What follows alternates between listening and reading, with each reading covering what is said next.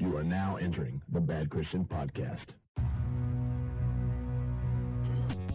Hi there, Dookie Breaths. This is a big day in the Bad Christian neighborhood. Let me tell you why.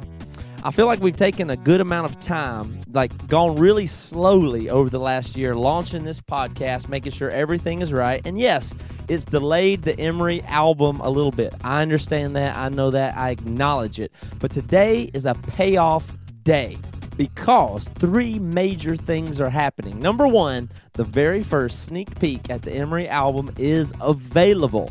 Number two, a new podcast is launching in the Bad Christian universe. It's called Break It Down. And number three, it's all available on the Bad Christian app that launches right now. We spent a lot of time and money and effort to develop and produce this app. And how much do you think this app costs? Let me think about it. Probably $1,000? No, maybe $100? No, of course. As everything we try to do, this app also is free. Go get the app right now. Download it. Here's all you got to do. badchristian.com/app.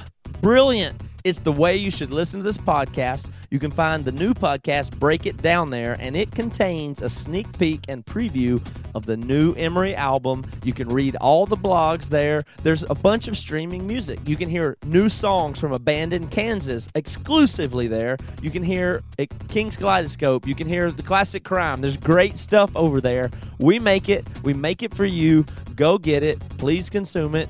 No strings attached. But don't thank me and Toby and Joey. You need to thank the BC Club. And I want to acknowledge right now, everybody in the BC Club, thank you so much that this experiment is working. You guys are joining the club, voting with your own hard-earned dollars, and we're using it to make more media, more music, more podcasts, and we've got a lot more stuff to do. Books, website, a lot of stuff. Thank you, everybody in Bad Christian, not neighborhood, but universe. All right, everybody, hightail it to badchristian.com/app. Now, here comes Toby and Joey with a stupid beatbox. Guess what? We back up in this mug. Hit it, Joey.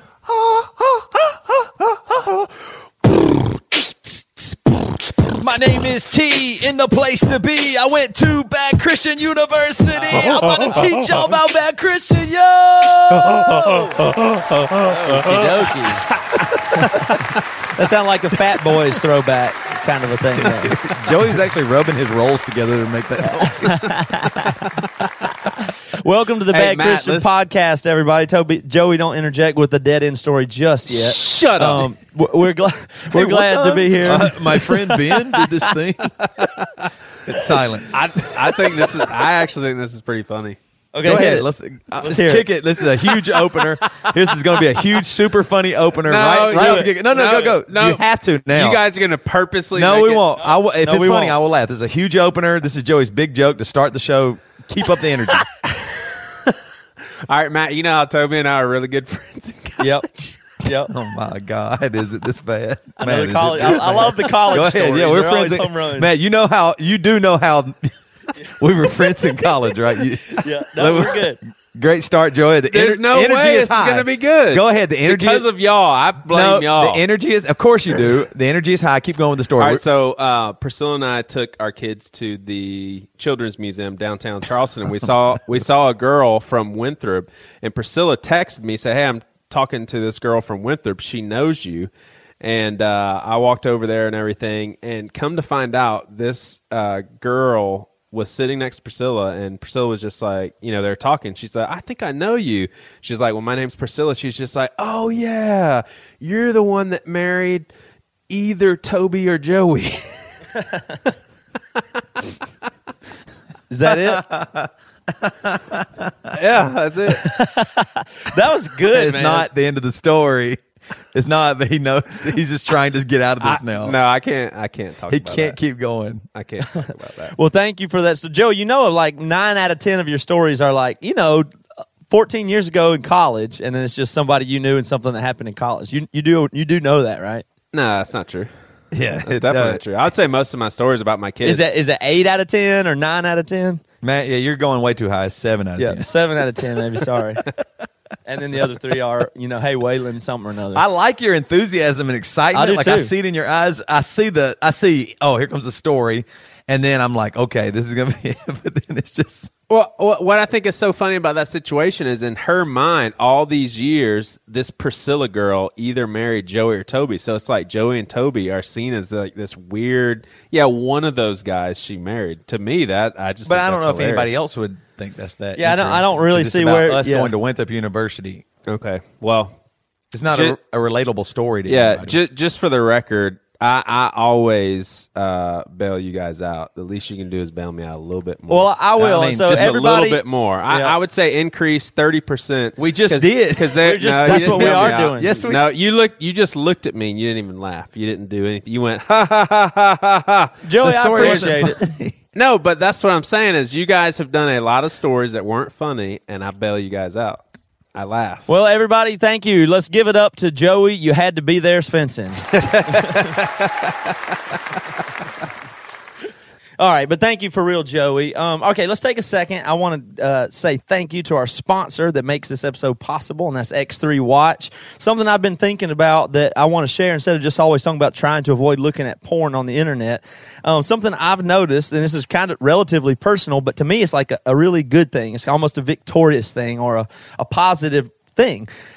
Since I have, stopped looking at porn and not made that part of my routine and something that I do, there's still all this stuff that's in your head, all these images, all this stuff. Some people call it the spank bank, even, if you will.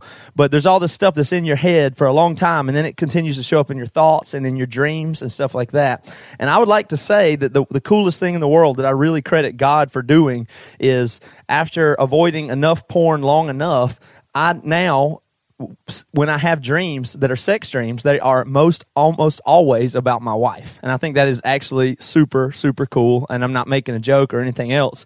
It really is awesome. And I really count that as cheesy as it sounds, as a victory. And it comes from God helping me avoid porn, and it also comes from strategies to help just get the junk out of my head. It's not in my neural pathways near as much anymore, and so it doesn't show up in my dreams when I'm unconscious. And I just think that's a great thing.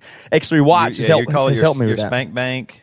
Do these dreams get spank wet? Bank, your Sometimes, your yeah. Sometimes even the wet synapse. dreams. Yeah, my spank bank the account is down to almost zero, and hopefully we'll be into overdraft protection soon. So to get X3 Watch, all you got to do is go to badchristian.com/X3 Watch. Hey, you guys talked about a spank bank. Have you ever heard of a wax spot? A what? No. What did they call it? Like your rag? If you use a rag to clean up. I don't know, but I'm sorry. I'm going to take another chance of you guys making fun of me. when Toby when Toby and I were moving out of our apartment and you guys were about to go to Seattle. How many years ago is this story? Over 12, 13, 14. Okay, go ahead. This would have been 2001. Okay. So our good friend Ben, his best friend Jason, was moving into the apartment, and Toby and I think Ben went through this stage where they made a lot of wax candles. It was really weird. They just really got into it. I was like, gosh, y'all are really excited about making candles. Well, they were talking about getting a security deposit when everybody moves out and everything, and Toby mentions the wax spot on the carpet, and Ben's friend Jason just stood there in disgust. He really thought Toby meant there's a place where we all just go whack off and shoot our semen on the carpet. Like he seriously thought, you guys have a wax spot where you just go to a part of your room? Now, here's what's interesting about that story. I don't remember making candles. Yeah. Ask Derek or Ben. Y'all made candles. Y'all, I think y'all would bring like a bucket of sand in the house, and then y'all would like mold it, and then you'd pour wax in it. Y'all just thought it was the greatest thing in the world. I promise you did. There's no doubt in my mind. That is really strange. Are you being totally serious? I'm being totally serious. I don't remember that at all. You made candles. So, I mean, this might take it to a whole nother level because, like I said, it's Joey, you had to be there, Svensson. But in this case... That's not true. That was funny. There's going to be a lot of people laughing about this one. In this case, Toby actually was there, and it still didn't help. Yeah, but Toby doesn't even remember the fact that he made a candle. I'm trying to... when you tell that story, I will remember, but it's just the way you're telling it. I don't remember making tons and tons of candles. That sounds bizarre. Yeah. Hey, I don't talk to my mom about sex a whole lot. This is if not any. But tell me what y'all think about this. My mom was talking to my brother and I. We were in middle school, just about how sexually perverse 30 years the ago school okay. was and everything. And she actually said, she was like, yeah, like it was the grade before Joey. So I was in 6th grade. My brother's in 8th grade. She's just like, yeah, there's definitely some kids in the 7th grade. And they went out to the field where during recess, and they went to go see who could make their penis the longest. She told us this. Didn't she just mean masturbate? Like, she didn't want to say that to us because she didn't know if we knew it. Like, she actually said they went out to the field. You wouldn't have understood the word masturbate, would you? I don't at think that age. I would have understood jacking off. But what mom is going to want to say that? She was trying to get to us like, kids are bad at school. They do messed up sexual things. There's not going to be 3 dudes going out to a field trying to make their penis the longest. That's called jacking off, right? Yeah, I imagine so. So, all right. Well, Joey. Did Virgil win? Your dad won, and that's why they're still together? All right, so that's good, Joey. Thank you for those stories. Now, the good thing about that story is it does lead me to something I do want to do that does have to do with you and your mom. So I don't know, Toby, I know you must have seen this email a little bit a while ago, but Joey actually, this is cracking me up and is current. So maybe this will be a little bit better. So I know Joey exactly what you're gonna read. emails his mom. So the 2 on this is Barbara. The BCC is Matt and also Toby. And this is email addressed to mom and dad. And the reason he sent this apparently is because he and his mom had told him that she wants to but is afraid to listen to the podcast. Right? How did she tell you she was afraid And to her listen? son is her pastor. So how was it that you found out that they wanted to listen to the podcast? Well, she's going on vacation. That her and dad are going to take they were going to take a long trip to Florida to see Jared, and so she was just like, yeah, I really want to listen to a couple of episodes. I think the curiosity was just burning. Okay. So they've known about it this whole time. Oh gosh, yeah. They just found out little bits and pieces about it, and she's just like, yeah, I'm afraid. She specifically said, I'm afraid to listen. But see, there's a lady in their small group that's pushing their age that just loves it. She's way more progressive. She's super artsy. She loves the Packer, Sandy Stafford. She does. Oh, she loves it. She loves it. So she was telling my parents goodness. about it, and my parents were just like, yeah, maybe we should listen to the one with Jared in it. They've got enough curiosity where they asked Joey about it. Could they listen to it? Which is nice. They asked for permission. Joey responds with this email: Mom/Dad, I want to recommend that you guys don't listen to the BC podcast. I love you guys, so I'm open to whatever you want to do. But here's my rationale. There is too much of a culture gap. Very few people with your age and background will get what we are doing. And that's totally not a cut down in any way. We have atheists that write us saying they are now interested in God. People that say they relate to us because of the bad language. Folks that are sick and tired of the church but are learning to be more patient. People that felt totally separated from the church until finding some common ground with us. Husbands come clean with porn addictions, etc. I just don't think you guys will understand and could be offended at the content. That's just my recommendation, my honest opinion. I've talked it over with my leaders at Seacoast, and there's a segment of the people in the church that it just wouldn't seem right to them. If you guys still want to listen, I'll, at the very least, send you some recommended episodes. Love you both, Joey. What's funny is Toby and we know that they've listened to a couple, and Toby and I are scared they're going to keep listening. We don't want to listen to more. So that's what I want to know. What was the response to that email? Basically, they never responded to that email, but they wanted to make it very abundantly clear to Toby and I after they had listened to an episode. They emailed both of us and said, "Oh, we loved it!" ! They said, "It's just like you guys are just as funny as you were in college," and they just wanted to make it really clear that they were not offended. But honestly, I appreciate that. I just think that if they listen enough, at some point, I do think there's enough. I'll stand by that email. I think there's enough of a culture gap to where they'll just be like, "Yeah, I don't get that." Well, it was interesting this past Sunday. they walked up to me and said, "Hey, bitch, we love your podcast." And I was like, "Oh, I didn't know."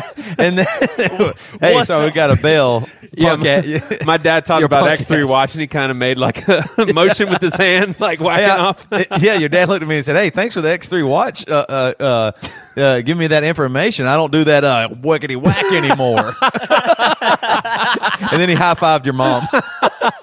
So apparently Bad Christian does work for their generation. It's unbelievable. Well, that's the thing. That's the thing that's freaking me out because we've always done the music. We've done music, and it's always been for a very specific demographic, which has expanded a little bit, but it's basically been older teenagers to mid-20s has been the only people that have ever listened to the stuff I've done, and I've always been older than the people that listen to our art and stuff we've created, and so it's always been easy to keep my world separate. But now everywhere I go, I was at a church thing last night, and people that are my age and older, and they're just like, "Yeah, I listen to your podcast." I'm like, "Oh crap!" I mean, there's people all the way up, like you said, middle-aged women that listen to it. Seth's mother-in-law Dawn listens to this podcast, says it's hilarious. Oh my gosh! For instance, so Dawn, if you're listening, what's up? I'm glad that makes me feel good because I just wouldn't want to offend them, but I'm glad that they actually can get past that and think it's at least entertaining. That's part of our goal too. So yeah, Matt, I guess so. I'd like to keep the worlds more separate, though. Personally, I don't like to have to think about when I'm shaking somebody's hand and they already know all this about me. Like, nice to meet you. I don't really like that if they're going to be in my community group or whatever. Matt, are you involved in a church on a regular basis now that Mars Hill folded and is no more? It kicked the bucket. It died. It dissolved. It's gone. It bit the dust. The church of watching ESPN and eating chips. I love that church, baby. That's Matt's favorite church. No, seriously, are you regularly involved, like in a Sunday morning gathering sort of thing? Yeah, we go to a couple of places, but one that we particularly go to pretty much all the time now, I would say, is if we get up on Sunday morning and say, "All right, everybody starts getting dressed," we kind of understand where it is that we're headed to, kind of thing. So, real good thing, real good community, and it's great. So yes, but anyway, enough of that. I don't know who cares, who doesn't about all the crap we talk. But I tell you what, I believe people would love to hear from Aaron Sprinkle. So let's see if we can get him on the line here. We'll take a quick break for some sponsor love, and we'll be right back with Aaron Sprinkle. We Are the City has a brand new record coming out on March 24th, 2 days after my birthday. You can buy this record for me for my birthday, and you can even keep it. Called Violent. We broke into Tooth and Nail's office. Keep this on the download, don't tell anybody, and stole this song for you. You can't find this track anywhere else, so let's check it out. Hit it, Matt.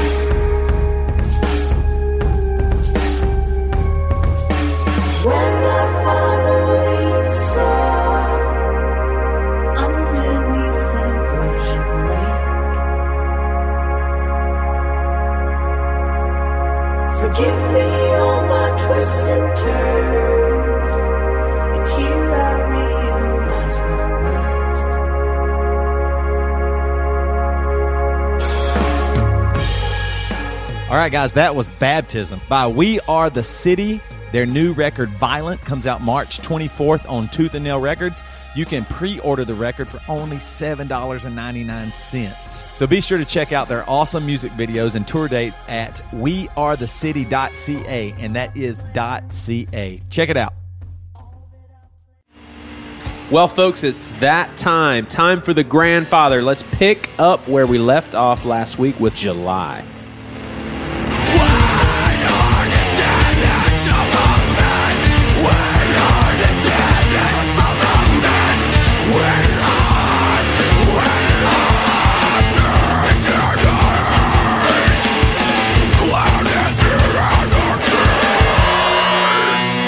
Yeah!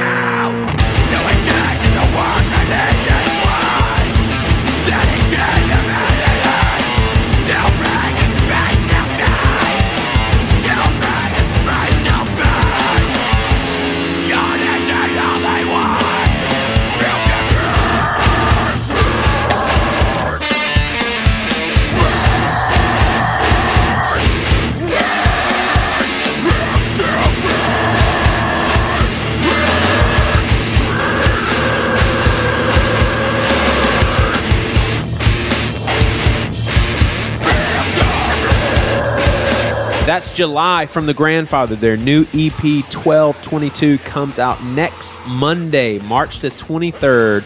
Make sure you check them out at facebook.com/The Grandfather Band and go get a free song from them at thegrandfatherband.bandcamp.com. That's thegrandfatherband.bandcamp.com. I just so you know, you guys, I am also going to be doing this podcast in the bath. The bathtub. Yeah. You know what's weird about that is, do you guys take baths? Do you still ever take a bath, or do you just are you Not since exclusive I was shower? 9. I'd say 3 times a year. I feel like when I'm in the bathtub, it's the ugliest I look. Oh yeah, it is. It's just it doesn't. I'm a big guy, and it just doesn't. It doesn't really work for me. You know what I mean? Like I'm kind of scrunched up. I make the bathtub look small, smaller than it actually is, and my body's there. Yeah, there's nobody that wants to see you in that position. Yeah, I mean, probably not even your wife. I do it. Yeah, I do it nobody just that wants to see you. to stay humble. That's why. It's how you center yourself. Just stay humble. Yeah, like that. It's like you can't have a skewed perception of yourself in the bath. That's totally true. Like Jess and I have taken showers together, but I don't think I can fit in a bathtub with her. Well, no, that's the other thing I was going to say is the amount of water that you need to fill the bathtub gets less every year for some reason. Yeah, the I'm not sure displacement is why. amazing. You put in like a half gallon of water, and then you get in, and it's up to your neck. So, Aaron, there is a small segment of our listeners that just go ape shit when guys like Aaron Sprinkle. It's not small; it's huge. Why would you say that? No. Listen, a small segment of our ginormous audience. Here's what I'm. You're saying only a few people care about Aaron Sprinkle? Nope. What a way to be You're a jerk not. right from the beginning. You're not hearing me out. Well, listen. They pair you with Mark Solomon, Brandon Abel, and all these old school folks, which is neat because then there's a whole other segment of people that know you as producer, dude that worked on this album, that album. But I'm telling you, there are people that just eat these old school episodes up. If it wasn't for Matt and Toby, all we would do is talk old school stuff. Probably you would be way more disappointed. Well, you can with do the that. interview, I so- won't stop you. If you want to talk to Joey about old bands this whole interview, that's fine. Joey's already assured I you, mean, Aaron. I'm telling you, Yeah, Aaron, do you like talking about the good old days? Like, do you even care about talking about the good old days you were in Port Old Lou? I'm telling you, Mind Size is seriously one of the best albums, and those guys were so young, it just blows my mind to this day. I know, but we're just asking can't our believe it. guest, Joey, we know you like it, but Aaron, do you really care about talking about the old days, or does that not interest you? I mean, I just told him that an album. Joey, shut up. Could you shut up?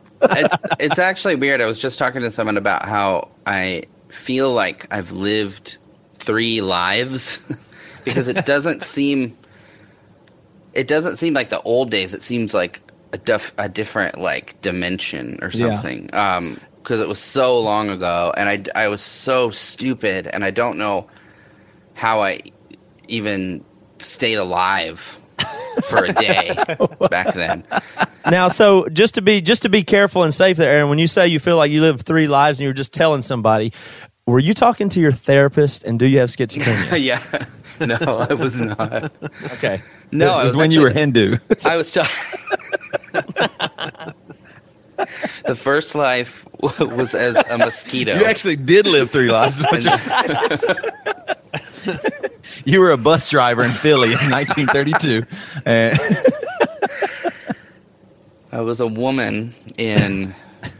No, I was actually talking to my wife about it, but it when I think about like Port Old Lou times, it's so detached feeling like I can actually look at it as a third party because it's so far away. Gee. And I actually don't remember most of it. People have to remind me of things. I don't know.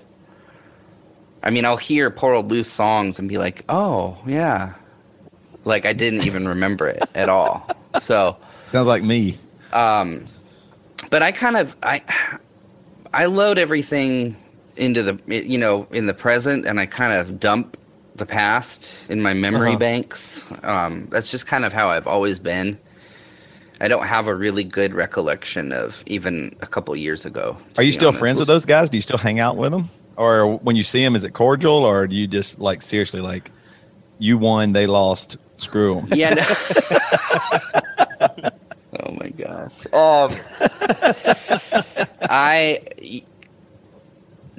Okay, so Nick, the bass player, he and I stayed really close up until I moved out here. I mean, we still are close. Yeah. And he was pretty much always the bass player in whatever thing I was doing musically. My brother moved to New York, way up, like the closest kind of city is Rochester to where he lives. But he's like an hour outside of Rochester.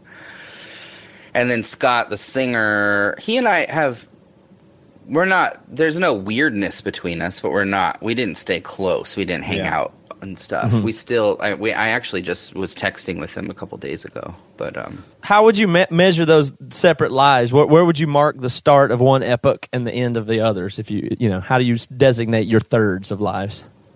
That's a really good question. I guess,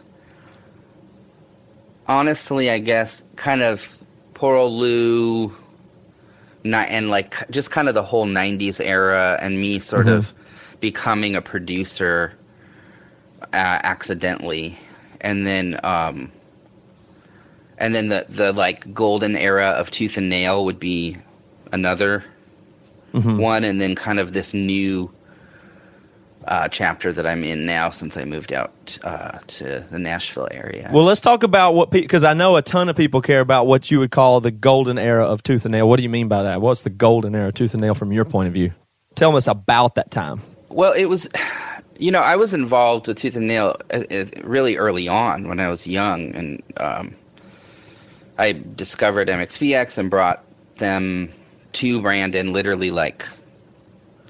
That sounds way more important than it really is. But I found them and recorded them for free in exchange for me giving it to Brandon first. I was just trying to kind of get something going with that.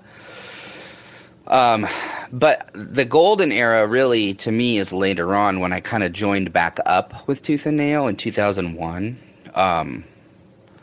I didn't have so much as a falling out with them, but we just kind of, Brandon and I sort of went our separate ways for almost a decade. And I came back on the scene with him because he had built a studio in the basement of the then offices. And I'd heard through the grapevine that he was kind of looking for someone to run the studio, basically. It was really weird, really looking back at it, the kind of setup. But that just exploded for over a decade. I was doing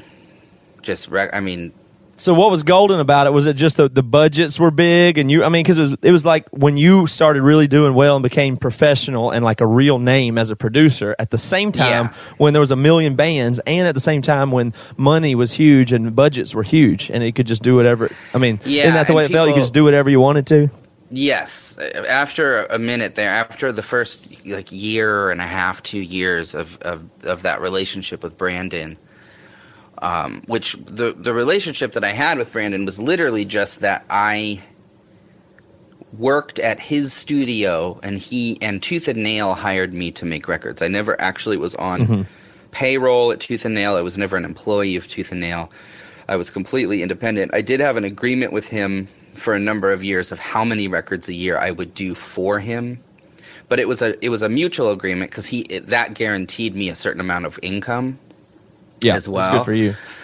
But what happened is all of a sudden, after doing probably over 100 full lengths before that time in my life, like for local bands and little weird things, all of a sudden these records started selling and had commercial success way beyond anything I'd ever seen before. And actually, in that decade-ish of time that I had that relationship with him, the records that just I produced that he released sold millions of copies, like 5 to 7 million copies.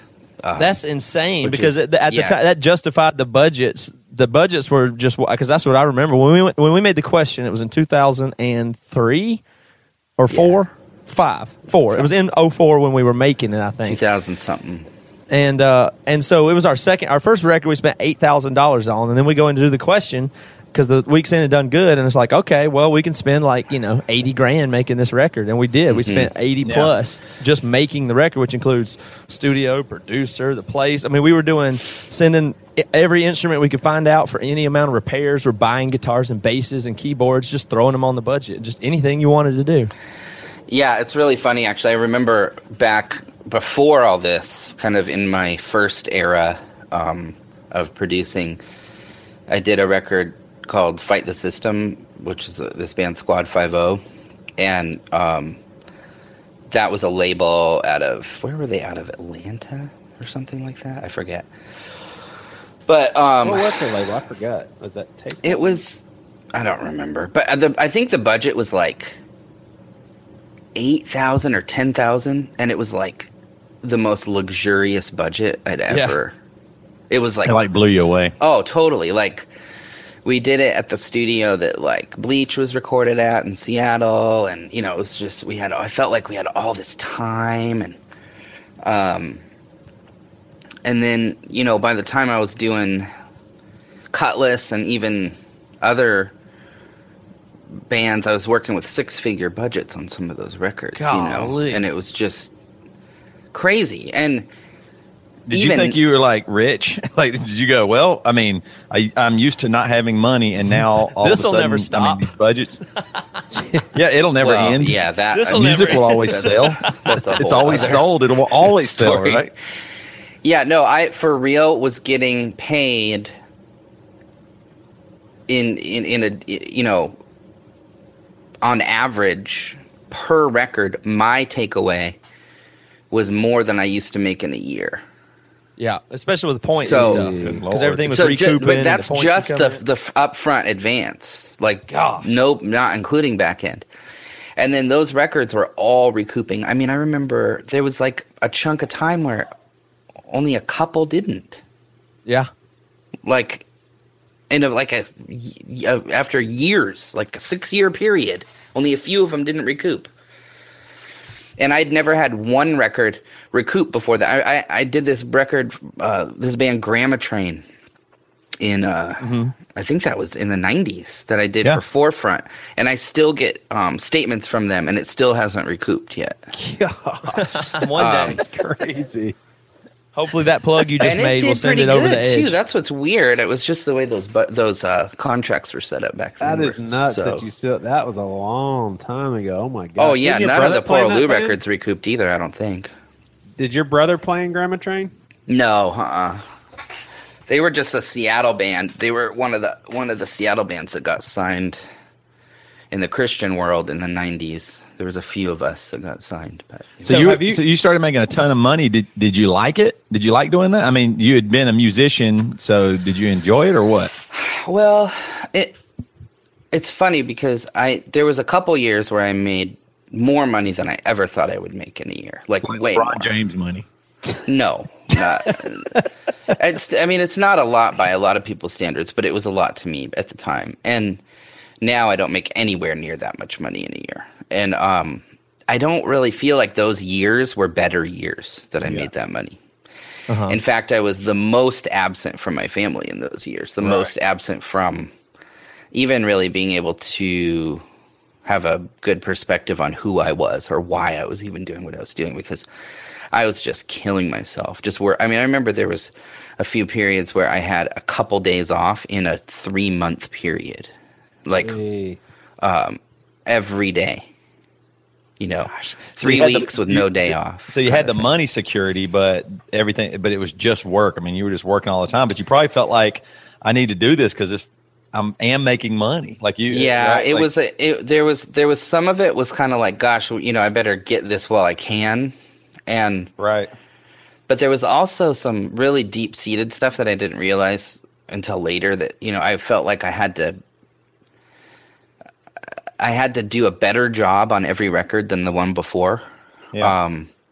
because I was getting a lot of praise. I was getting a lot of praise from Tooth and Nail and stuff, that, oh my gosh, this record did so well. And then I felt like, oh gosh, the next one's got to be even better. And then I also was trying to find some sort of affirmation and vindication, or these deep rooted, like, see, I am good at this kind of thing, to prove to myself and to other people that I was one of the big boys, to be honest. I remember when we got there and they told us our second record question we were going to record with you, every single person told us, well, it's Aaron. He has the Midas touch. He makes records, just he has the golden touch just to make them awesome, and they will sell. And we believed it, and it did work. I mean, I have to give you credit. I mean, that was true, but that had to be a lot of pressure. But back to my other question too. Did you like it? Is it like a lot of people don't get to come anywhere near recording the amount of bands and even selling records like you have? Was it fun working on these records? Did you even like it? Like you liked all the bands, all the music? Some of them were so fun, and still some of my favorite memories, ever. And some of them felt like work, more than fun. And, there's so many incredible stories. I just actually got to telling a bunch of stories to a guy in my small group at my church the other night. And I kind of realized I could have gone on and on and on forever. And it's probably like touring, like you've got all those millions of stories. But I, have met some of my favorite people, my closest friends, through that. You guys, I consider dear friends, and the experiences that I've had, meeting Randy Torres and the guys in Anne Berlin, and so many guys that I just love that are my brothers now. Yeah. And just amazing experiences, and also making some really great music, stuff that I'm really proud of. I'm really proud of a lot of the records I've made.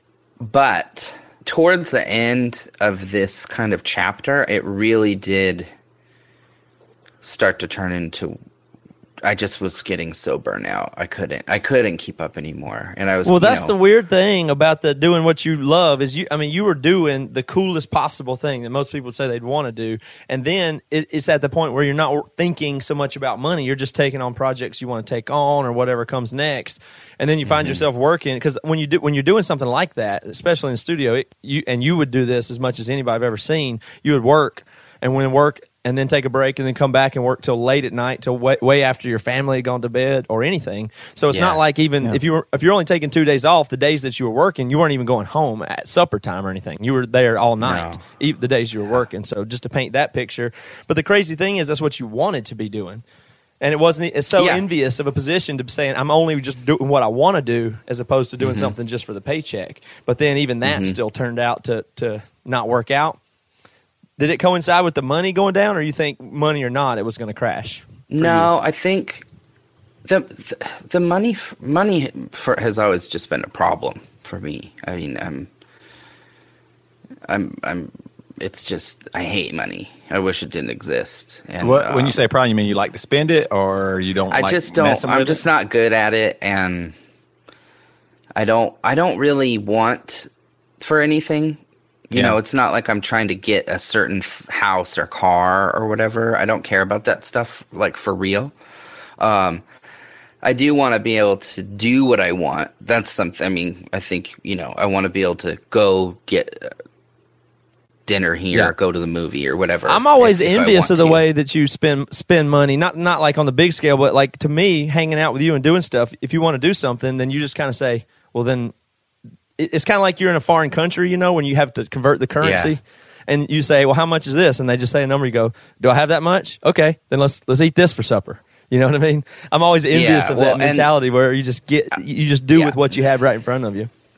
I think that's a product of having so little for so long, and then all of a sudden getting it, and then just feeling like, oh, let's celebrate every day, all the time.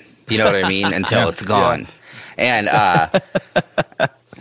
but what really happened is, let's celebrate every day all the time until it's gone, and we're in a lot of debt is really what happened. But it's I'm sorry. I do It- have some dumbass questions coming up soon, but go ahead and finish. No, I'll just finish with this. It really ultimately wasn't about the money for me. It was about that I sort of lost sight of what I loved about making songs and making records and making music, and these kind of big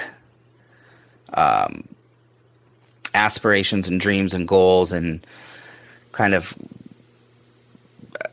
I never stopped to examine, is that really who I am? Is that really what I want? Is that really what is important to me?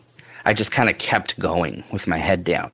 And then I got to a point, thankfully, that where God was able to show me that I did that isn't who I am, and that's not what I want. And that I'd lost this love for music, and rediscovering it, which I'm still in the process of, has just been so fun. I feel like a kid, and I feel like so excited about the future and music and everything. It just feels like the sky's the limit, you know.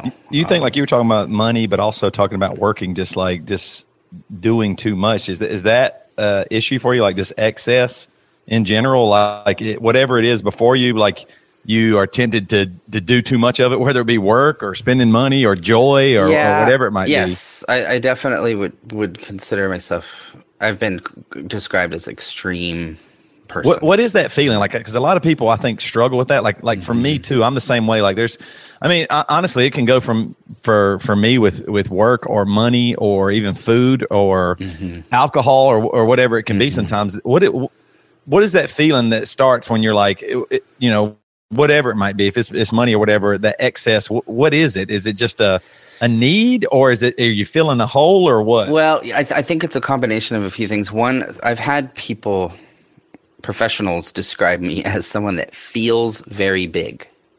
This is when you went on Dr. Phil? Yes.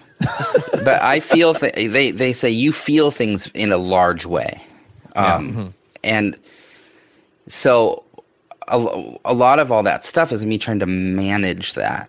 Like, if I feel like I can't handle feeling something too much, then I'll try to manage the way I feel with something. Or I love feeling joy. I love feeling a bond or community or sharing an experience with someone in a big way.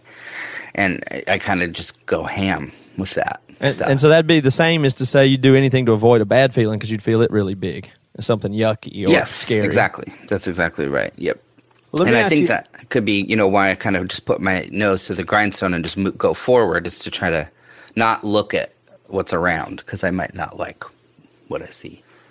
How much of, and I really want to hear more about what you're excited about in the future, but before we do that, I don't understand exactly, there's a song on the question that how Toby and Matt worded it was they kind of didn't know how to end the song, and then they're just like, and Aaron suggested this, and then that turned into him singing this, and man, that was a really awesome song and stuff.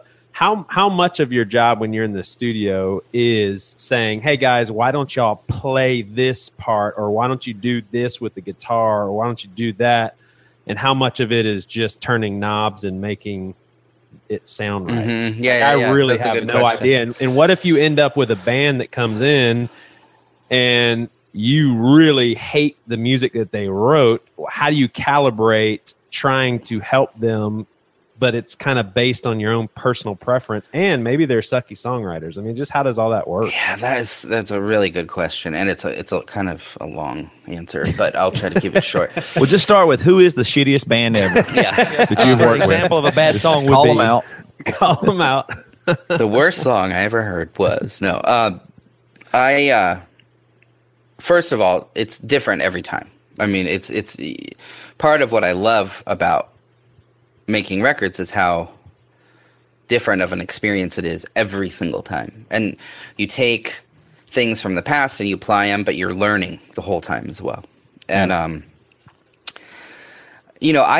want to put myself in a position where I get to create, where I get to have fun and express what's in me, but also when that can instantaneously bring joy to someone that I'm working with in the room, there's no better feeling than when you make something together and the person that you're, really trying to make the record for, which is the band usually, is so happy and excited.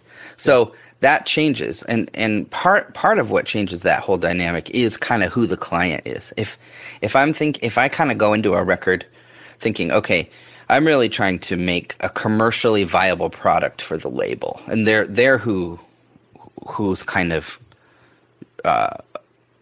who I'm trying to impress with this. Like who I'm trying to depending on you to make a big record, sort of thing. Yeah, and that could be self-imposed or that could be stated up front. Yeah. Or if I'm working with a band like Copeland, where I just am excited to be a part of the record, they really don't need me to make that record. You know what I mean? And then sometimes, there's technical aspects to what I'm doing because I did a lot of engineering on the stuff. I mean, a lot of records I did by myself, and then, so there's a lot of engineering happening, and you can be creative in that aspect and with tones and just putting it all together. But, I have been in situations where it was like mentioned before the record, like, these guys' songs aren't good. You need to fix them. Like, for real. Like, these guys look good. They put on a great show. Not so much in the song area. Yeah. So that's what we're counting on you to do. That kind of a thing. And so you're helping them, I know you wouldn't come out and say who this band is and then say this statement, but would you say on paper you're a part of the songwriting? I mean, do you change it? Oh, yeah. Much? Yeah. Yeah. No, I mean, I've had hundreds of cuts on, like, records. Well, that so I've produced. songwriting And- isn't a challenge for Aaron, Joey. He could write a song that's unbelievable really quickly, especially once he has a set of parameters like, oh, this band is like this. They sound new metal here. Yeah, they sound I actually folky worked there. Yeah. And so No, I you have guess- that, I and guess probably I'm they're going asking to. So let me finish. So basically, Aaron has no problem writing material and songs. He can do that in lickety split. Now the Right. challenge is when the band needs new songs and their songs stink, and Aaron can write them, but having the band accept his songs or have the band think it's either their idea or allow him control and how to handle that dynamic is what's really amazing about a producer, and Sprinkle particularly. I've seen him do it 100 times. That's the hard part is that you can find other people to write, and Sprinkle's capable. He could do the whole record himself, but the band has to be involved, and to what degree, and that politics part of that can be the hardest part. That's really cool, Matt. That's a really cool way to put it, and I appreciate that. It means a lot that you're saying that. But I think that most of the time, there was unfortunately times where I just gave up. I gave up trying to get to a place where we were all having a good time because I just didn't care, or I wasn't connecting with the band on a personal level, which is a really important part for me. Yeah. But for the most part, I was trying to always get us to a place where we were making something really good and we were having a really good time doing it. Like that was really important, where everyone was super excited and like, oh my gosh, this is awesome. And it was good, because it'd be easy to have everybody excited and have it be bad at the same time. In a lot of situations, that would be really easy. But like Matt said, is steering the ship in a direction that it needs to go, but making everybody feel like they were part of that decision and part of that thing. And sometimes it wasn't making them; it was just doing it in the right formula, the right recipe of steps. Did you ever come into contact with people that they just weren't having it and they weren't taking any suggestions, and they're just like F this dude? Yeah. Like, who does he think he is? We wrote these songs. We're awesome. Yeah. No, for sure. And how do you, do you just go with it and say, okay, and in your head, you're like, this is going to be a sucky album, but I'm going to do my job? Well, that changed a lot over time. It got to where most people that were coming to me wanted me to do that. Yeah. So that wasn't an issue. And in the beginning, I was too insecure or shy or whatever to say anything. Yeah. I wouldn't say anything. I'd be like, in my head, this guy is the worst singer I've ever worked with in my entire life. But I didn't have the guts to say that. You know what I mean? Or this song is so bad, I really hope my parents don't even hear this. But I don't say anything. But there came a point where sometimes it was totally ego on my part. It was like, I did this record, so you should listen to me. Yeah. And then sometimes it was honest to goodness conviction, like this is bad, like and we can fix it. You know, if this is bad and we can't fix it, or there's no point in fixing it, that's a whole other story. But we can fix it, so we can make it right. And there were a few times where I would get this thing from a band where, oh, well, we don't do that. Yeah. And then that was usually when my brain went, okay, I'm done. What kind of thing would they not do? Like we don't tune our vocals or edit our drums, or that, or a type of a melody or a type of a song idea or instrumentation idea. Oh, we don't do that. And it's like their first record. No one's ever heard of them, and they're saying we don't do that. Right. So let me ask you this: how long did it take you to get used to the fact that Matt and Toby talk to each other like they hate each other, but they really love each other? Like, how long was that learning curve for you? Like a day. Well, what I wanted to ask was, as a Christian, what is it like to have to lie to these people? Like, you are a Christian, you're working for a label that's basically considered Christian. That's a really good. Come in there and you have to go. Really good. Yeah, point. that was great. That's a really good point. I think it's easy to not think of it as lying because you have such a good intention behind it, but you know, I could have said that's as good as it's going to get, and I'll fix it later. But you try to keep people excited and happy because you never get a good performance out of someone that's pissed off. You only get worse, you know, unless you're doing screaming or something. Maybe that's not the Well, case. I have a question too. For both you and Matt worked together for a long time, and I've always kind of wondered this. You both are great musicians. Both have very great musical ideas. Like, would it actually be fun for a band just to come in and play the songs for you? Maybe y'all even record them roughly, and then besides the singer, who is, you know, he has a unique voice that y'all couldn't mimic, would you prefer just to play everything yourself? And just do the entire every possible thing yourself except we did do that. How did that turn out? Was that like your favorite record ever? yeah, it's great. Well, in some ways, it was. I mean, it was smooth. Really? Yeah, like that actually happened, and you actually you love the way the songs turned out? Was that humbling to those bands? Probably. We did a record where I told the band before we even started that you're going to show us the parts and we're going to play them. Because it would have just been terrible to sit through them bashing it, right, and just not playing it well. Is that why? Yeah, why would you tell them that? Because I got to the point where I realized that it was a waste of everyone's time when there was, you know, a couple guys sitting here that could play the part and get it done quick. Yeah. And there's no reason for it to be that guy playing it. Right. Sometimes there is. Sometimes it's not about it being perfect, but some records you're going for just a particular product of guitar take or whatever. Right. But sometimes it's a good service to the band to understand where they're not yet. Now, if their songs are good or their lead singer is good and they're going to have a long career, they can even look back on their first record and realize, oh, I wasn't even there. I didn't even understand this. I couldn't even done that. And then they can go on. They can. It's up to them to improve and be more a part of their band and pay attention. But at the time when it's time to make a band's first record, if they're not able and prepared at the level that some of the other guys in the room or band are, it's not fair to the rest of the band. It's not fair to the whole to the label to allow one person to mess something up. There's a one record I probably am going to get in trouble because people will probably figure out what it is. But there was a record that I was asked to do that I didn't want to do because I didn't have a good vibe with some of the members because I'd worked with them before. And so what I said was something that I thought would just make it go away, which was I said only if I can make the record with just the singer.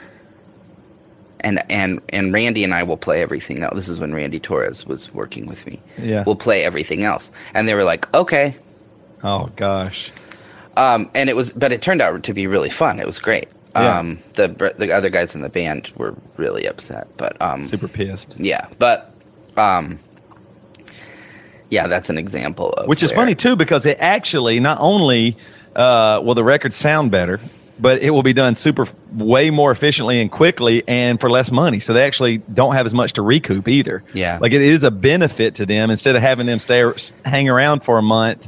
But I understand. I mean, they're in the band. If you have a terrible really- bass player and he yes. wants to play the bass parts, I understand that. And he goes, well, your job is to make it sound good.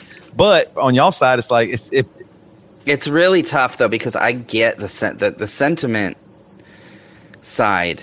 I get it. I was in bands for years. I totally get it. I mean, even my band Fair right now, I wouldn't do a Fair record unless all the guys were doing it. right. And because to me it wouldn't be fair without Eric and Nick and Joey. And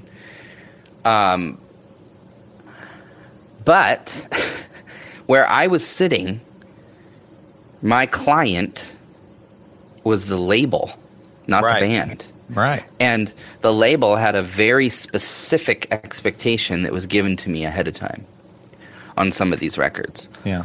And that expectation could not be met if Ringo played the drums on his own record. Yeah. That couldn't happen.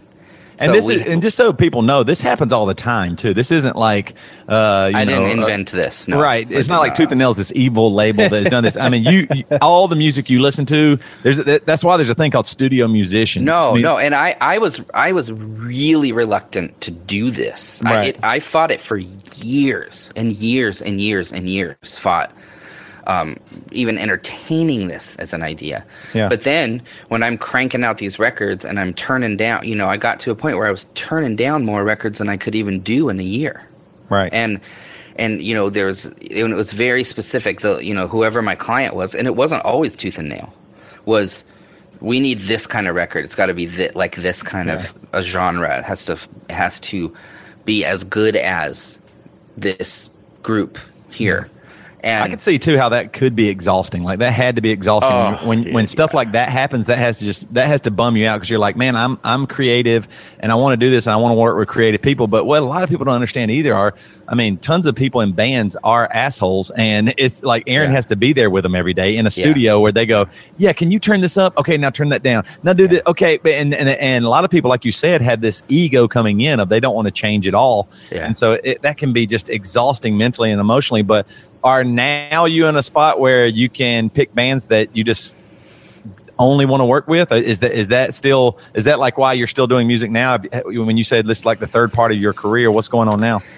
Well, one of the things I'm trying to do and I'm working towards, and it's something that I really feel God is directing me towards, is to not take jobs because I have to. Yeah.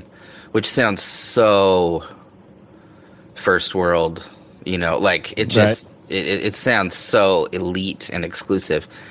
But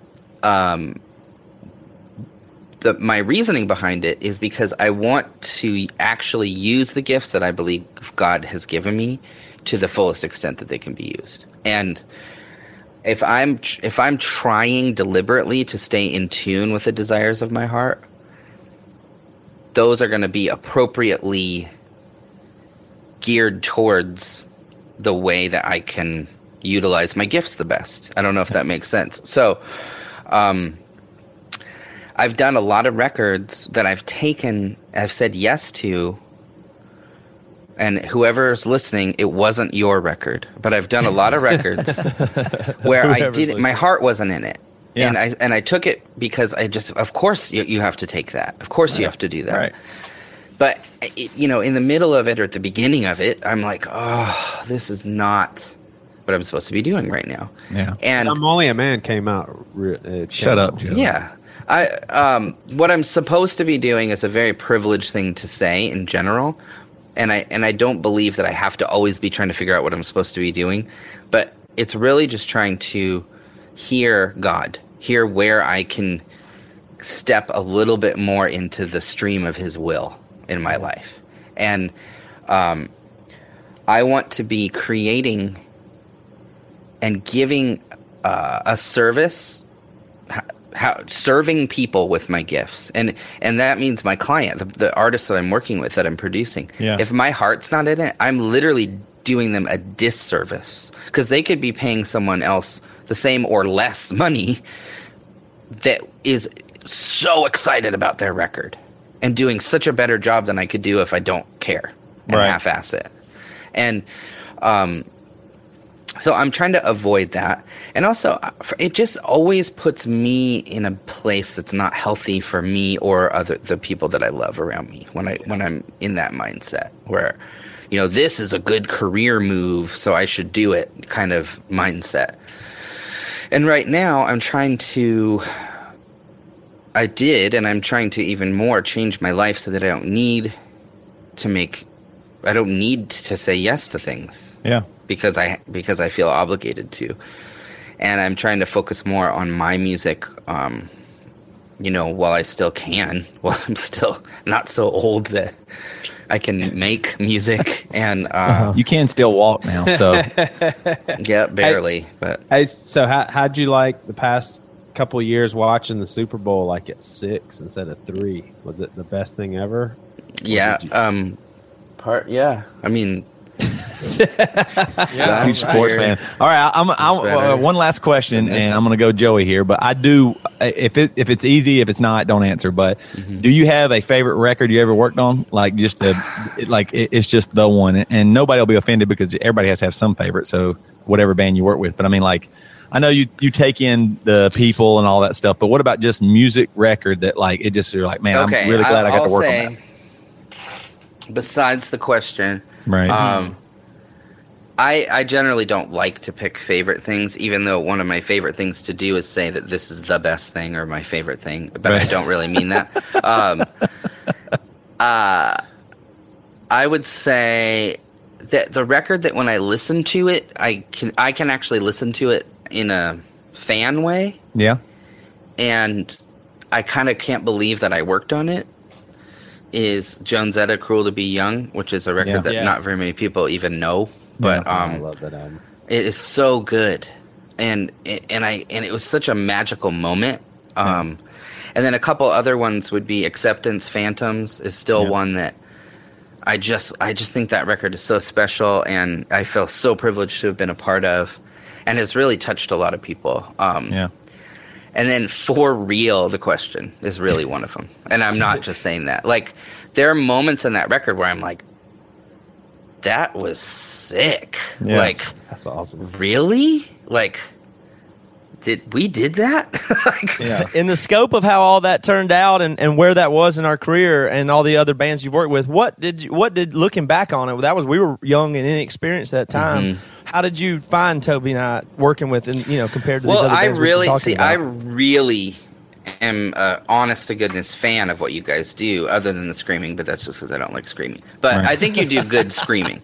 But I really do. The kind of screaming you guys do is my favorite kind. But I love the musicality, the way the songs are written, the way they're put together. They're very mature and almost orchestral at times. And I think that the freedom that you guys gave me to have fun and be creative in a genuine way, like I felt like I was making That's cool.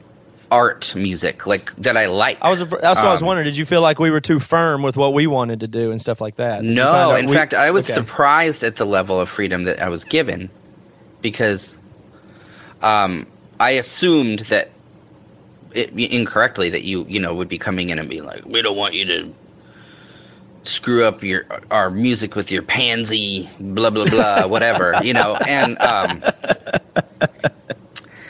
but what we made was something I think totally unique and that had never been heard before from my perspective. And there's just this cool like coming together of all these different elements in that record. And I know that it is honestly one of the records that when people are like, what records have you produced? If they're a fan of that record, they're always like, whoa.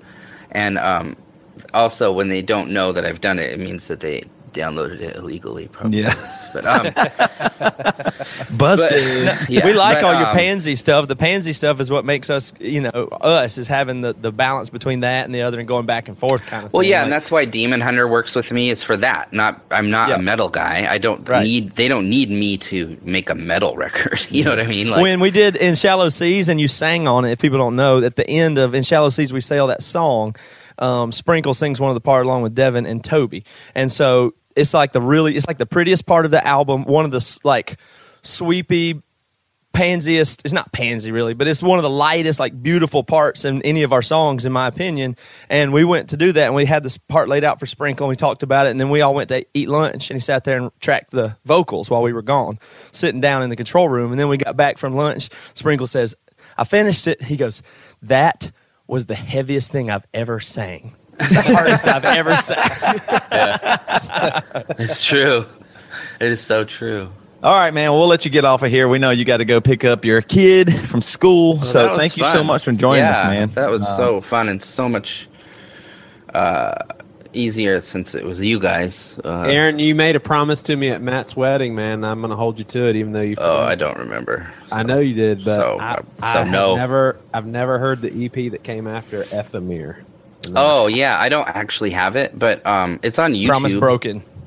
Oh hell yeah! Promise fulfilled. YouTube? Yeah, Check it it's out on. on YouTube. Bam! It's this website called YouTube. It's really a new thing. It's How kind do of you- catching on. How do you get there? Yeah. It's dot con. Dot C-O, con. is that C No, or it's K? it's EWE tube. All right, cool. It's an- Thank you so it's much, an Aaron. app or something. But yeah, thank you guys. It was awesome. All right, we'll talk to you soon, buddy. Bye. All right. Amazing. Aaron Sprinkle. That was Wonderful. tremendous. Love him. Yes.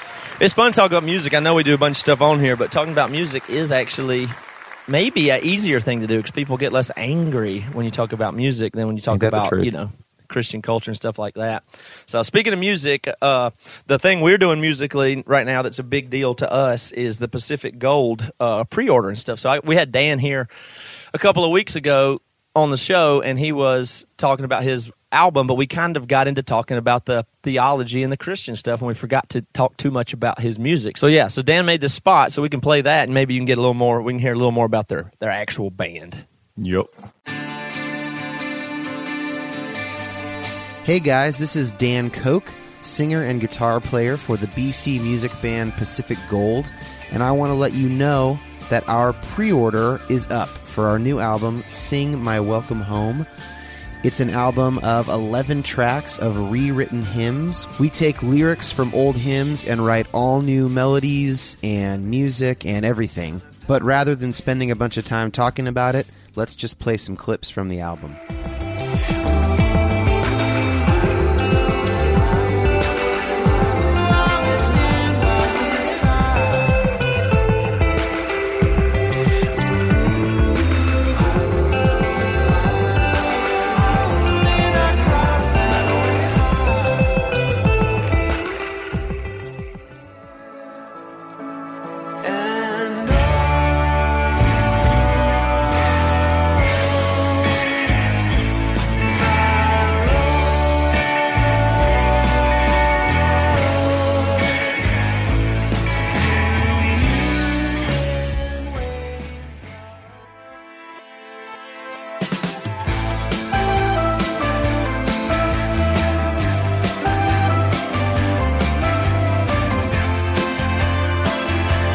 To pre-order the album, go to pacific-gold.com. All right. Thank you, Dan. So, yeah, that record is awesome. I've been listening to it all the way through. I think what's neat about it to me is that it does not sound like anything. It doesn't even sound like repurposed hymns for church. It just sounds like the Beach Boys doing hymns or something. Yeah. Yeah, I Good love stuff. All right. What else y'all got going on? What else is in our world? All right, here's something I saw this week in person, and it really did make me think, damn it, I'm old. So I went, we were going to our beer and theology event, and I was stopped at a convenience mart to get some beer, right? And so in front of me, I'm like, this kid has so much stuff. He's just taking so long. I was just kept thinking kid, and I literally was thinking maybe 14, 15. I look up on the counter and he has like, I'm not kidding, his 8. What are those, Matt? What is that like mixed beer and like liquor drinks that everybody drinks? You know, they're like tall boys. Do you know what I'm talking about? Four Loko kind of thing. Yeah, there's like he had like 8 Four Locos, and then energy drink and 4, malt liquor. Yeah, and then 4 40s of Miller High Life. So then I'm paused. I'm like, what in the world is happening? And then I was like, oh my gosh, because this is like a kind of, it's not shady, but it's a little bit of a shady it's just no gas station or anything, and they mostly just sell. They have unbelievable amounts of beer, really cheap beer and alcohol. They got the Mad Dog 2020, all that kind of stuff. And then they also are they have like, I know this sounds hilarious, they have a lot of like pipes and then papers for rolling cigarettes, whatever kind you want. And they even had scales that they sell.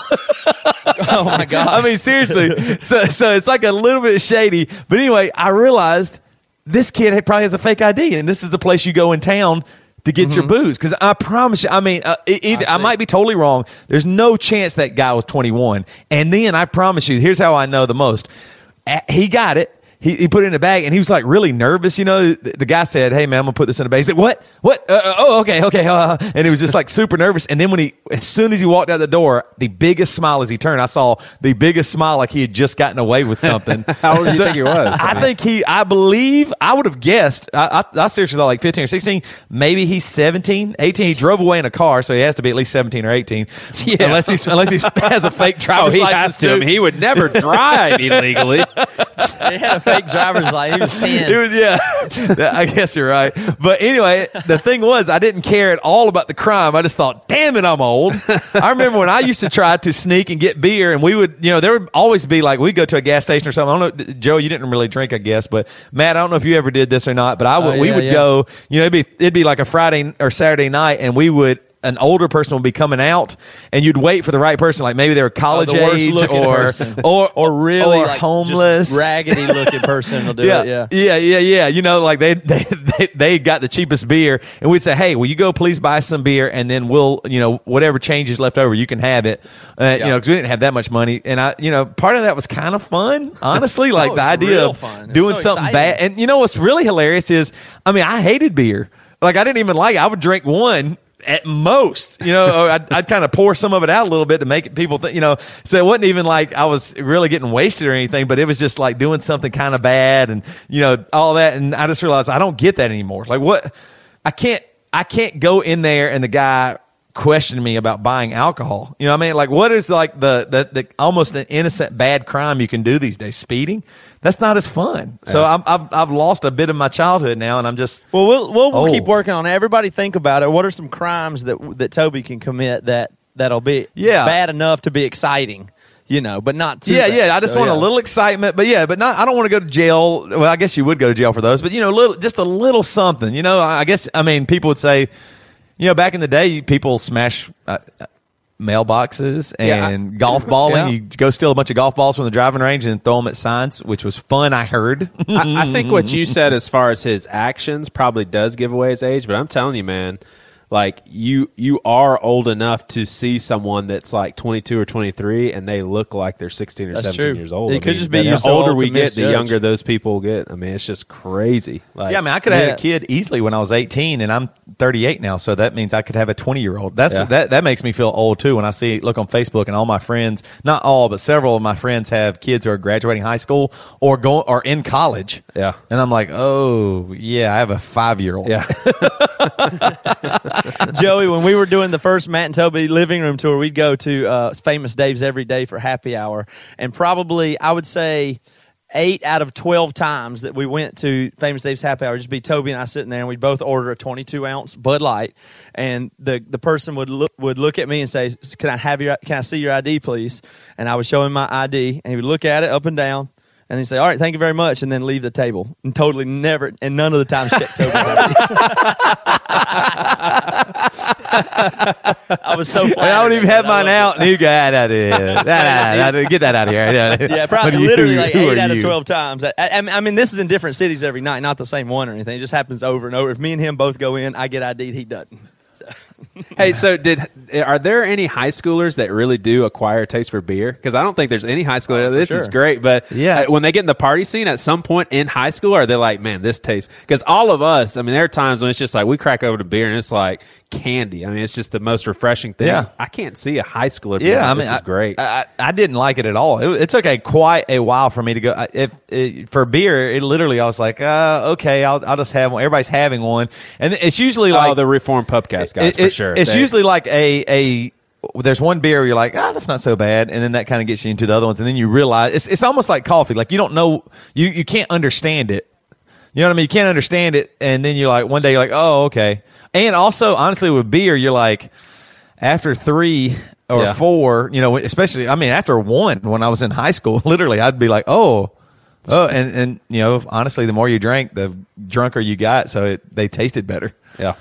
I'm really sad about my age, so I just want to do something. I need some truth. I need something to really Something pump that me up, make you get me happy. excited. Yeah. Matt, can you help me out? Yes, I can. Yeah, for real.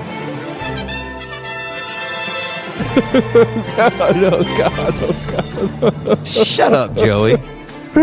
My depression just took a turn. In a world where Joey tells a story, The most recent story has been 12 years ago. my name is Toby Morrell, and this is the Damn News. All right, I got some good stuff today. I'm excited about this. The stuff that. If you have to say it's good stuff, it's probably not good stuff. That's Yeah. the rule of thumb. Thanks for that rule of thumb, Joey. All right. Cool, man. Good to jump. I love how you're just jumping right Well, into this is my first topic is kind of interesting, and I'm wondering what you guys are going to think about it too. Italian gay man wants sex change and then wants to become a nun. This comes out of Rome. A 45-year-old, and this is RIA Novasta News Agency, I guess, the ANSA News Agency. A 45-year-old Italian gay man is planning to undergo a sex change operation and become a nun, although so far the church has failed to back his plan, the ANSA News Agency said on Wednesday. The man, whose name has not been revealed, lives in a small town near Rome, but intends to leave his job in May and travel to a country in northern Europe then to undergo the operation. I talked about my wish with a priest, but I was misunderstood. A conversation with a bishop was even worse. Meanwhile, a spokesman for the Casa Pound, a social organization in Massimo Carletta, said all men and women should be equal to have equal opportunities. Very interesting. Well, I'll tell you what I think is just the best news to me about the gender revolution. I don't know if that's what it's called or not, but the gender stuff coming out and people reassigning and making that more mainstream. The best part about that to me is we can do what I've been saying for way before this, which is get rid of male and female bathrooms. So now there's all the stuff that goes around where people say, oh, is this bathroom or that bathroom?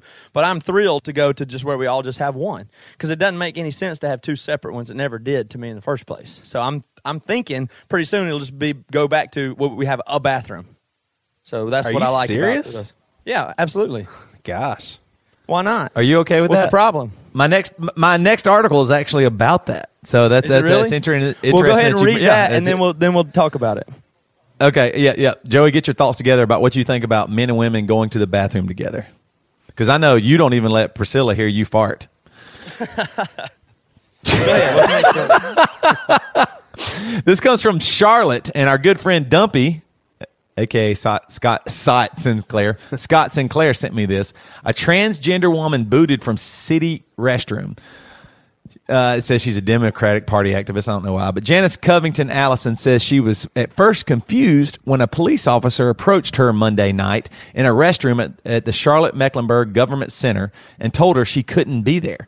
I was looking in the mirror, primping my hair because I had just crossed the street in the wind, and a policewoman said, I have had complaints. You have to leave, said Allison.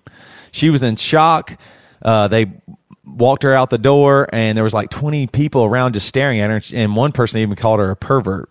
So what happened was 67-year-old Allison is a transgender woman who had been using women's restrooms for quite a while. Didn't think anything about it, but somebody realized that she was a he, and they kicked her out.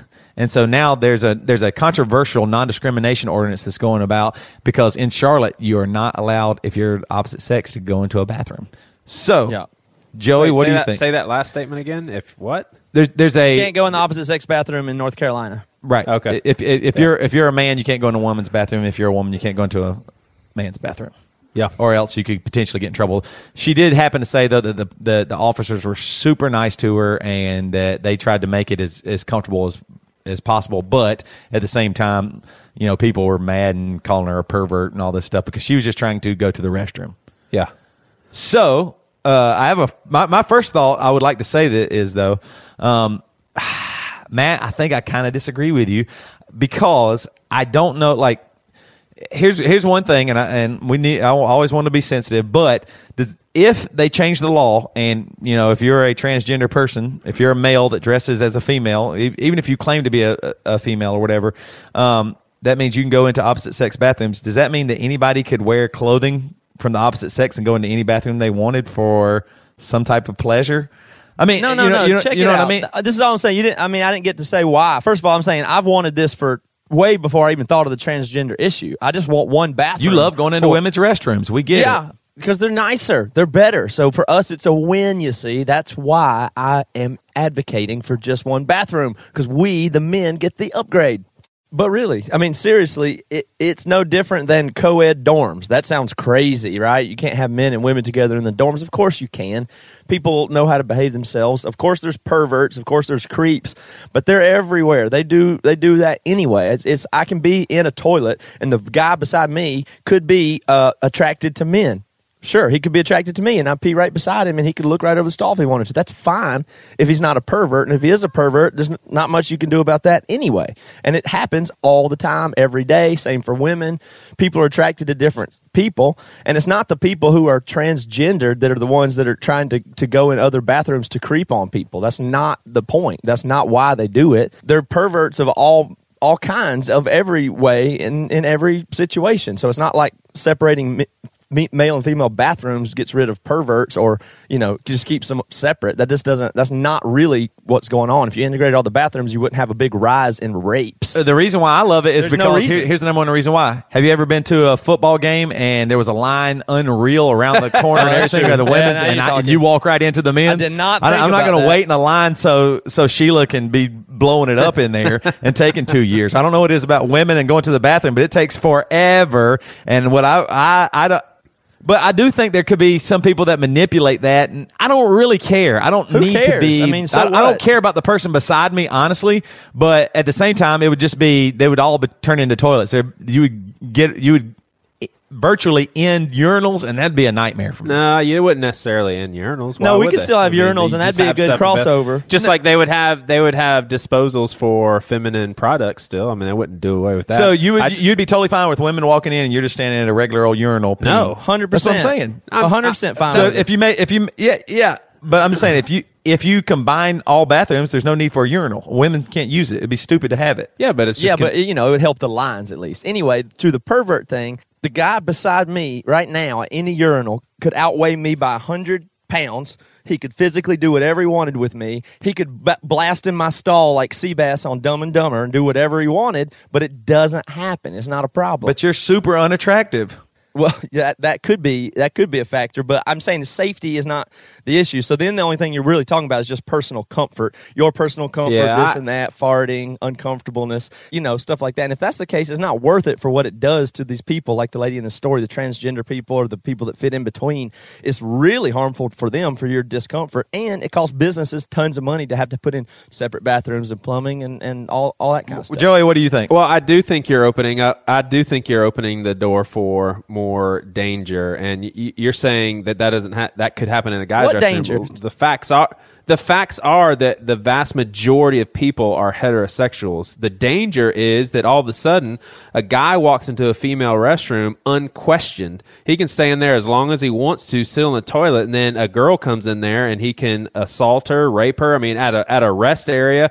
I mean, Look, if no one's rapists batting an do eye that at now all, anyway. hold on. If yeah, of course. But now no one's even going to question it. So you can just walk in and while there's people in the restaurant, no one's going to ask you, is that way he's just going into the restroom? And you're in a way more vulnerable No position. way. Your But pants I are down, totally or dresses disagree, up, but- and you're taking a dump. Well, But I don't think it's that's gonna happen. really a stretch, Joe. You're saying the problem is going to be people are going to go rape people because they can get into the bathroom at Longhorn Steakhouse unnoticed, and then that's where they're going to commit a rape just because a woman comes into the stall there. I don't think raping is the big issue here. The big issue would be just some creepy guys that take advantage of it. Obviously, this lady was not a creepy person. She was just trying to do that, and she got embarrassed. But the people that, all I'm saying is the people that would take advantage of it or just even mess around or just, I mean, how about this?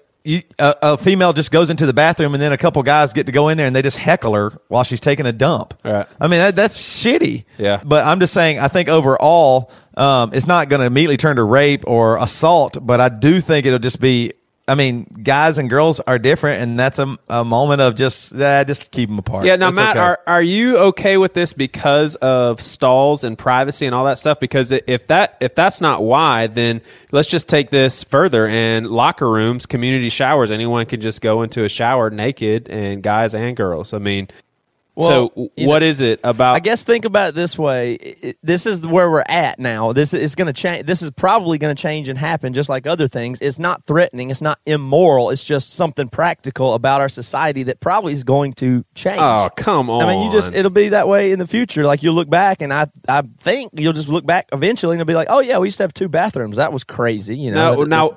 Now, what I could see is I could see an additional locker room for people that don't care. But at least in the South, man, we're talking. It's going to be a long time till that changes because, first of all, if you were I totally agree. It won't be anytime soon. Like, it'll take a long time. I guess I disagree. I don't think that you're ever going to have a majority of females or males that say, you know what, I'm going to forfeit the right to go into a restroom or a locker room or a shower with the same gender. Yeah, no, I mean, I see what you're saying, but your point a second ago to go to 3 makes sense. Well, that's even worse, obviously, and then you might need 4, and then some other preferences, and other people are uncomfortable as we have more people and personalities and sexualities that become normalized. Everybody knows in the future you won't have to go to the bathroom. So that's yeah, settled. sure. That'll solve All right, moving on. Heated topic today in the damn news. Wow. All right, this is kind of interesting. We're in the music business and maybe even the Christian music business as well. So, Christian musician song used in 50 Shades of Grey. Oh, my gosh. And he said he thought it was a rom-com, and this comes from ChristianHeadlines.com. He thought it was a romantic. Yeah. He didn't know what it was. Yeah. That's not true. Christian singer Paul Janeway says he gave the makers of 50 Shades of Grey permission to use his song Call Me because he thought it was a romantic comedy movie. Janeway, who is the lead singer of the soul band St. Paul and the Broken Bones, said all he knew about 50 Shades was that it was based off a popular book. When they presented him the licensing opportunity, he said they presented it as it's going to be a huge movie. They want to put a decent amount of the song in the movie in a non-sexual scene.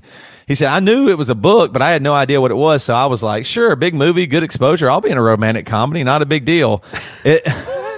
Which is what I thought it was, a romantic comedy. It's a good way to make money in the music business, you know. Then I saw the preview for it, and I was like, oh, no, what have I done? But he says filmmakers did fulfill their promise, and Call Me was not featured in a sexual scene of the movie, meaning that they played 0.3 seconds of his song. No, I'm kidding. I'm making a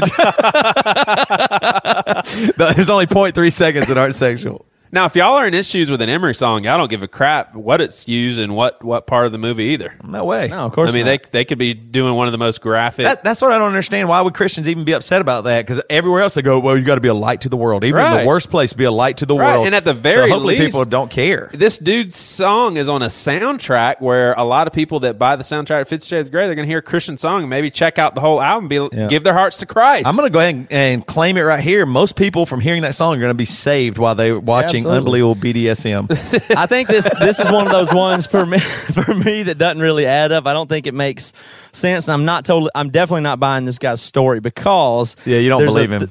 No, I don't believe him. They didn't know because he said in there that they negotiated that it would be in this part and wouldn't be in this part. And then he says so he didn't know really what it was about. But that book has been huge for a really, really long time. So there's no way anybody that's doing licensing and sync music in the music industry with managers and lawyers and him could ever, none of the people involved in his camp understand what that movie was. There's no chance. Yeah. No chance they would not have known that. So then when he came back afterwards, he said, why or whatever. But clearly he knew what it was, and just that's fine, which I would have said is fine anyway. But I think his story's more of a cover-up apology. Yeah, I agree. I think this has been my favorite of the damn news. I'm Really? I'm damn. What'd you like pleased about with it? the damn Wow. news today? Well, I thought it presented. I don't think this was done intentionally, but it definitely presented a topic going in. Well, it definitely presented a topic going into it. You could just anticipate at least Matt and Joey going opposite directions, which sparked great conversation. I think a lot of times the news stories are just shock value, and it's like, oh, haha, that's funny. But then there's not necessarily a lot of disagreement. I enjoy news stories where we're probably going to land differently. Are you tracking with me? Am I unpacking this well enough for you to understand? I'm not dissing you. In fact, I want to make an apology. I am sorry for being such a thorn in your side with your news. It's just that I Are you okay, man? All right, Joey? I wanted my news segment. I wanted a news. You didn't want the news. I did. And you guys never even asked me. And I just thought maybe we could at least alternate. You mean this whole time you've been knocking the news is because you were jealous and you wanted to have the news? I didn't know that. I'll tell you what. Next time I'm going to give you a news story, Joey. I'm going to give you one news story. You've done that before. I know it was the worst mistake I ever made, but I was trying to be nice.